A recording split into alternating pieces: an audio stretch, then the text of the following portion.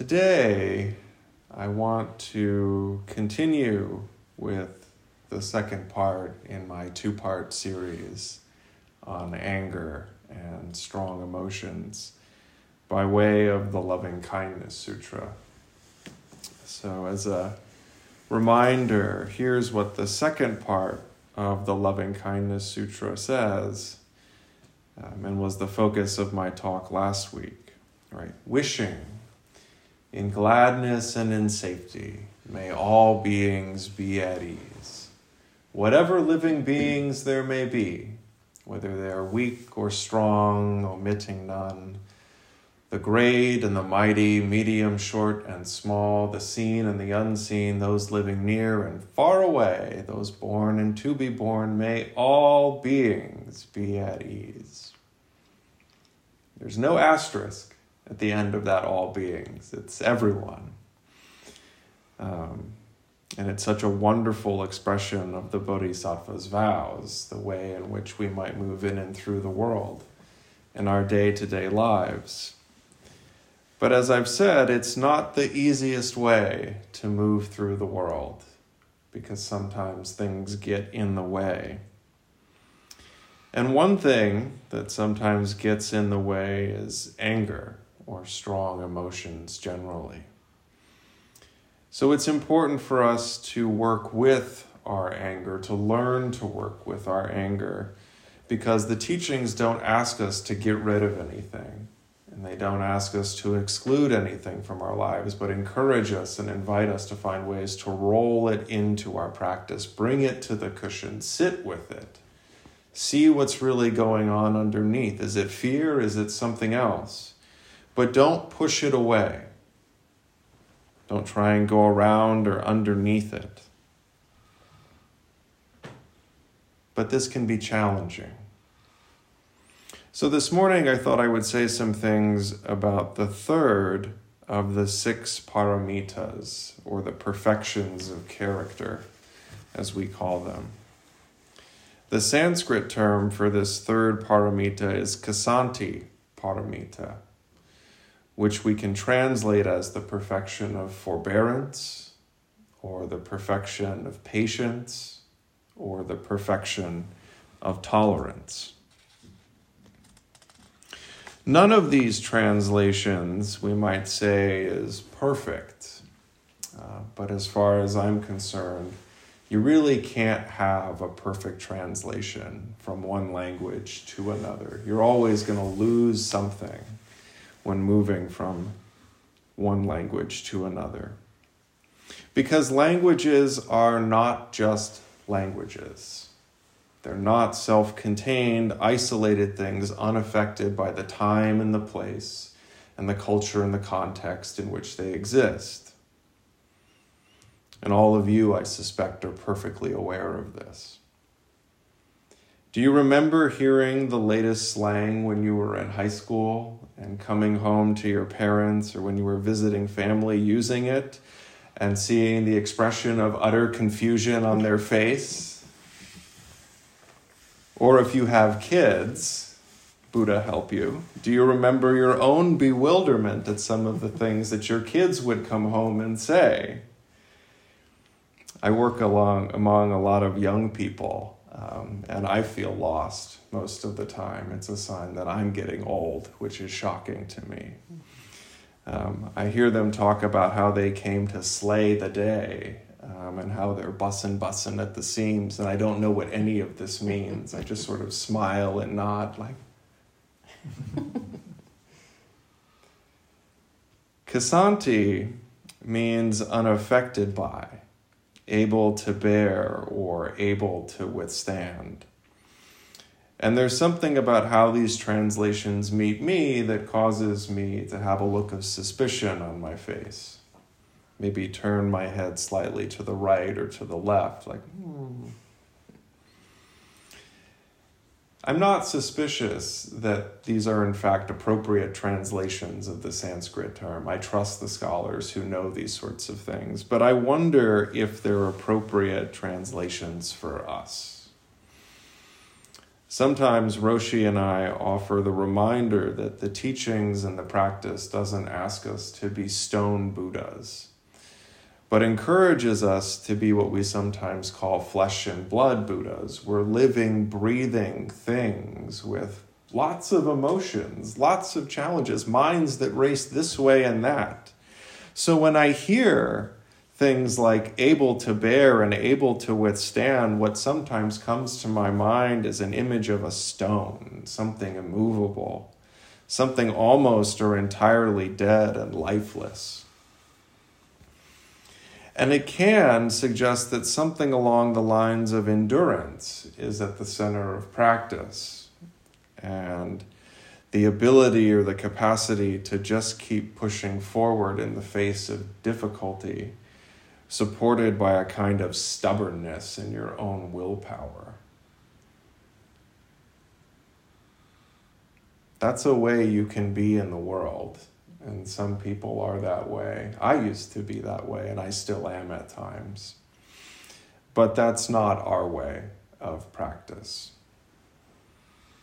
So an alternative to understanding Khasanti as supported by a sort of stubbornness and willpower is thinking about a constancy of purpose. Last week I said some things about vow, about the Bodhisattva's vow to save or serve, free or awaken with all beings. And it's that from which this forbearance or this patience or this tolerance can arise. A well-tempered vow, broadened and deepened from a continual recommitment in the face of obstacles and difficulties that you meet with, ones that are small and great, visible and invisible, near and far. And what supports all of this is a kind of joyful effort, so that we can, in our day-to-day lives, walk through the world with a gentle and peaceful heart, meeting all beings with an open hand, ready to offer our assistance if it's needed. So how does this happen? This tempering of vow, this cultivation of patience, which supports working with our anger and other strong emotions? The shortest possible answer is in many ways. 84,000 ways to be precise.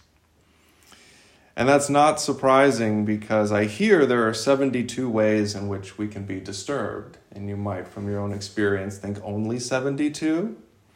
Maybe just one of my kids gives me 72, but the other one, let me tell you. But I thought I would just share a few that are connected by a common thread. What unites these two methods or techniques, if you will, is shifting our perspective on actions and behaviors that, because of our karmic conditioning, tend to contribute to the presence of anger and frustration and irritation and annoyance in our lives. So today is the last day of the Denko-i Sesshin at Jikoji Zen Center out in California. That's where Mado is and has been teaching for the last week. And Mado decided that for that week she would offer Dharma talks on the Vimalakirti Sutra, a classic Mahayana sutra that she and I explored earlier this year together, and I talked a little bit about during Vesak in the spring. There's a passage at the end of the sutra's 6th chapter that I thought I would share with you this morning. Just prior to this passage, Shariputra asks Mahakasyapa a question. These are two disciples of the Buddha. He asks him a question about inconceivable liberation. What is inconceivable liberation? Don't worry about it. It's inconceivable. But Mahakasyapa offers a response, and it concludes with the following statement. Indeed, what could the entire host of Maras ever do to one who is devoted to this inconceivable liberation? Maras. This is a name, a term, which with some of you might be familiar. Classically, Mara is the demon that assailed the Buddha underneath the Bodhi tree some 2,300, 2,400 years ago. Mara sought to prevent the Buddha's awakening by challenging him in all sorts of ways. Mara threw dancing girls at the Buddha to try and get him to stand up and break his meditation practice. Dancing boys, riches and jewels, fancy promises of fame and power and wealth. And when all else failed, Mara said, "Who are you to claim that you have the right to be enlightened?" And Shakyamuni asked the earth to bear witness and touched the earth. And the earth bore witness, and you know the rest of the story. So Mara classically refers to this sort of demon, but more generally we sometimes talk about Maras as forces that appear antagonistic to our awakening. So when Mahakasyapa questions what Maras could ever do to someone devoted to inconceivable liberation, he's questioning how someone could ever be obstructed on the path of practice. What possibly could stand in someone's way if that someone is devoted to awakening with all beings?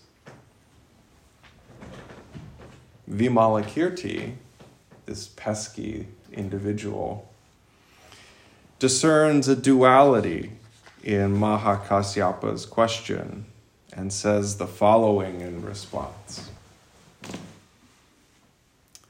Reverend Mahakasyapa, the Maras who play the devil in the innumerable universes of the 10 directions are all bodhisattvas. They're all great beings, dwelling in inconceivable liberation, who play this part, who play the devil in order to develop living beings through their skill in liberative technique.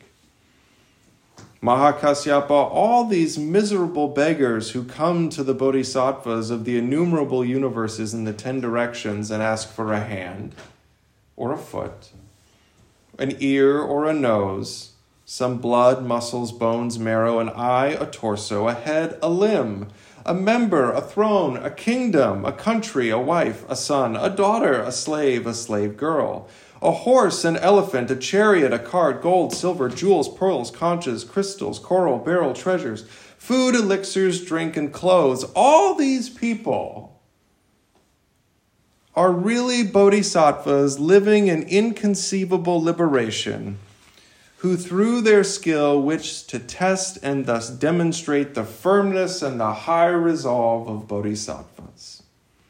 It's not possible without special allowance that an ordinary person could attack and deprive a bodhisattva. So just as a donkey could not muster an attack on a wild elephant, Reverend Mahakasyapa, one who is not himself a bodhisattva cannot harass a bodhisattva. Makes perfect sense, right? If not, here's a little bit of help. I said a moment ago that we sometimes talk about Maras as forces that appear antagonistic to our awakening. The word appear is the important word here. What Vimalakirti offers us in this long passage I just read is the opportunity to consider these so-called demons, these forces seemingly at odds with our aspiration to awaken with all beings, as an essential part of that continual ongoing process. So how do we become more patient with the actions and behaviors of others that at times annoy and irritate us? By practicing patience with those very behaviors. It's not by napping on the couch with our dogs and cats, though we surely like it to be. And it's not by frolicking through fields of flowers on a sunny day, though wouldn't that be nice too? It's by meeting those situations that are frustrating and upsetting directly and working with them that we grow our ability to respond in a gentle and patient way. And one way of meeting those situations with more openness and receptivity invites us to view those people that we find frustrating and upsetting as enlightened and generous beings who are giving us just the practice we need to become the patient people that we would like to be, that we hope to be, that we aspire to be.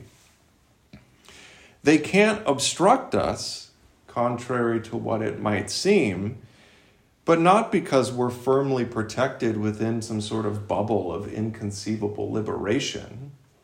They can't obstruct us because they were never trying to do so in the first place.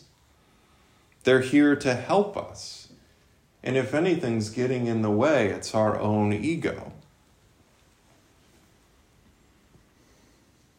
It's at this point that I'm inclined to ask, how does this strike you, this bit of advice? Are you inclined to roll your eyes at it? To say, oh, come on. All these people who contribute to this frustration and difficulty in my life, they're really enlightened and generous beings offering me help? Get real, Taishin.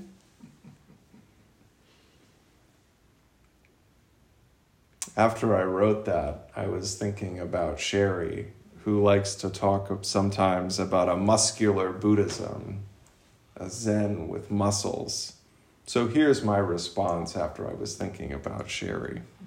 No, you get real. How sincere is your aspiration to save or serve, free or awaken with all beings? How genuine is your aspiration to move with and through the world in a kind and compassionate way? From where I'm sitting, when we begin or are within a great undertaking, we typically accept all the help that is offered to us, no matter in what form it appears. We don't pick and choose, we welcome everything. Because we're aware of the enormity of the task that we have undertaken. And what could be a greater undertaking than the one in which we find ourselves on this very day? But maybe that's too demanding a response at this point. I'm not sure that it is. I'm not sure that it's not. It's really not for me to decide. It's for you to decide. So let me offer something else. If viewing all people as generous beings trying to help you is just not on the menu for this Sunday. Shantideva was an 8th century Indian scholar, monk, and poet. And he wrote a long and highly regarded poem called The Way of the Bodhisattva. The 6th chapter of the poem has as its focus the perfection of patience, and sections 24 and 25 read, "Never thinking, now I will be angry. People are impulsively caught up in anger. Irritation likewise comes, though never plans to be experienced. All defilements of whatever kind, the whole variety of evil deeds are brought about by circumstances. None is independent, none autonomous." We often talk about the interconnectedness of all things, that all things depend on all things, that all things inter-are, to use Thich Nhat Hanh's language. This truth of interdependence, or the truth of emptiness from a different point of view, is part of what Shantideva is reminding us in these lines. Nothing arises wholly from itself, because then it would already be there and it wouldn't need to come to be. And nothing arises from nothing. How could something come to be when there's nothing there from it to come to be from? But all things instead arise from prior causes and conditions, which shape that which arises into what it is, even if it's just here for a moment. The wind moving through the trees that we've been hearing this morning. If this truth serves as our starting point, we can ask, from what causes and conditions does seemingly annoying and irritating and otherwise harmful behavior arise? Behavior that contributes to but doesn't solely cause the anger that sometimes arises within us. And part of that response will undoubtedly focus on past and present sufferings. As absurd as it might sound to say, I firmly believe that nobody wants anybody to suffer ever. Nobody does. But it just so happens that because we and others do suffer from time to time, we and others contribute to the continual arising and presence of suffering in our individual and collective lives. Suffering begets suffering, I hear. And it's in part for this reason that we place so much emphasis in the teachings on getting clear, or at least getting clearer, about our own suffering. When we understand why we are currently suffering or have suffered, say because our fears are getting the best of us, we can begin to address those fears and in turn reduce our tendency to act from that suffering in the future. And by directing our efforts in this way, we can reduce how much suffering arises in the next moment, both for ourselves and for others. And I say all of this because it's not just true for ourselves, but for other people too. Importantly, it's the case for that meddlesome or troublesome or otherwise infuriating person that we interact with daily or weekly or monthly or however frequently or infrequently. This person's behavior that we judge, and whether correctly or not doesn't really matter, as contributing to the arising of anger within us doesn't appear from nothing at all. And it doesn't just show up as it is. It arises from prior causes and conditions, and what I'm hoping to get across this morning is that it arises from their own suffering. That person that you might not be able to stand is suffering too. And their suffering has a way of spilling out beyond them. You can think of a bucket that's just too full of water, and they're walking around with it, and some of it kind of splashes on you from time to time. And the same is true for you too, by the way. You've got a bucket that sometimes is pretty full, and you're spilling it onto other people. And when you can see this, and I mean see it not with the eyes of the intellect, this isn't about figuring it out using your brain, but with the eyes of practice. When you understand this with your whole body, with the skin, muscles, bones, and sinews, it becomes easier, not instantly and not automatically, but it does become easier to respond with compassion and kindness and patience. But seeing the suffering in others, really seeing their suffering, requires shifting your orientation in the world a little bit. There's a strong tendency to orient ourselves toward ourselves. We're encouraged to put ourselves first, to consider ourselves first, and to often do this to the outright exclusion of other people. So here's a fun exercise. Notice how often you, over the course of, say, an hour, you could do this for a day if you can keep track that long. I can't. Use the words I, me, and mine. And I say this not because I think the words should never be used, but do we need to use them as often as we do? How often is our use of them appropriate? How often is it questionable? My late grandmother would often leave messages on the answering machine or in the voicemail box that began with, "Hi, it's me." "Who? Me? Who is me, Grandma?" And often people talk about my dentist or my chiropractor or my teacher. Is this always appropriate? Do you own the dentist or the chiropractor? Do you own your teacher? Are they your property? Are you in possession of them and in control of them? What we mean to say, I think, is something along the lines of the dentist that I happen to visit for routine cleanings and the occasional filling. But your dentist? You might write this off as just a convenient shorthand. And if I'm feeling sassy, I might say you're being a little sloppy with your speech. But what I'm suggesting is that this tendency, though subtle, to frame things that we find ourselves in relations with as our own, as our property or possession, is one of the many ways in which we tend to orient ourselves and being in the world towards only ourselves. Everything is me. Everything is mine. I.